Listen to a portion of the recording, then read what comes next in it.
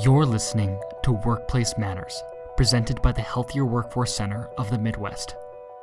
Today's episode will look at the participatory approach, a method of involving employees at all levels to change the workplace. We'll look at how this method was used at a jail, an institution designed to keep people safe that wanted to do the same for its employees. Yeah, so a participatory needs assessment is a really foundational piece of total worker health that I think is so important. Dr. Lisa Yeagers is an assistant professor in the Occupational Science and Therapy Department at St. Louis University. Many individuals representing different facets of the organization are coming together and working together towards identifying an issue and then talking about solutions related to those issues. That is at the core of the participatory approach. Many different workers coming together to find solutions. The idea being that workers are the experts on their environment and its problems. They can delineate solutions better than anyone else. This helps to ensure that solutions are both accepted by the workers and come closer to suiting their needs. Dr. Yeagers and other researchers implemented this process at 2 rural and 2 urban jails in and around St. Louis. The process began with confidential surveys. So we started with surveys with the officers, and those surveys informed focus groups. And from those focus groups, we gathered more ideas and themes of what the next steps should be. Those next steps turned out to be some simple interventions, simple solutions that could easily be rolled out in the workplace, and some long-term goals.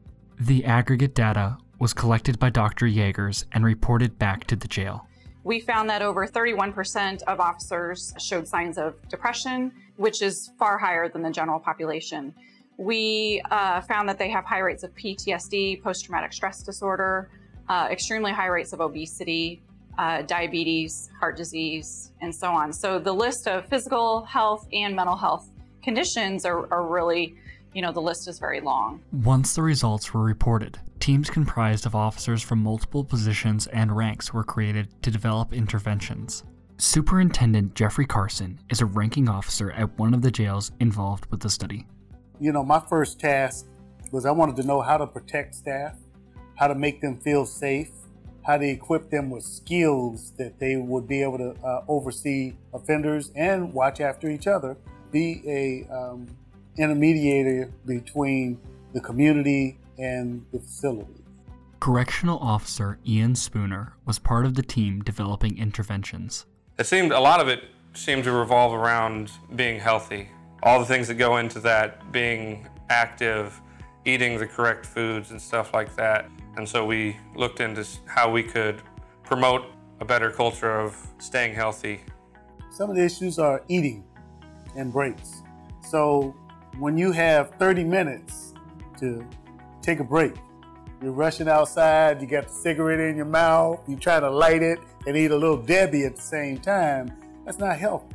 There was definitely a deficit in the officers' health, mentally and physically often. Yeah, we had a high number of people say that they experienced some sort of depression. High blood pressure is one of those, hypertension, feeling depressed, and some post-traumatic stress. For each problem, a solution is created by a group of employees. That solution is implemented and revised continuously to create the best possible work environment for the employee. We had to look at eating and what we provided on the job versus a vending machine, and then we restrict what you can bring in a jail. These are the items you can bring, these are the items that you cannot bring. Offering smoking sensations classes.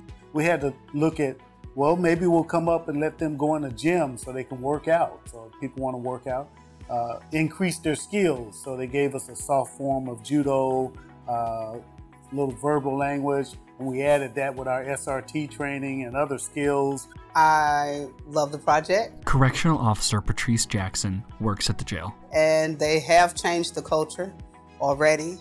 We don't have vending machines. So you have a variety of healthier food, which some officers are aware or conscious of their health and some aren't. But their options are healthy food. So I really like in that portion. Yeah, I really do.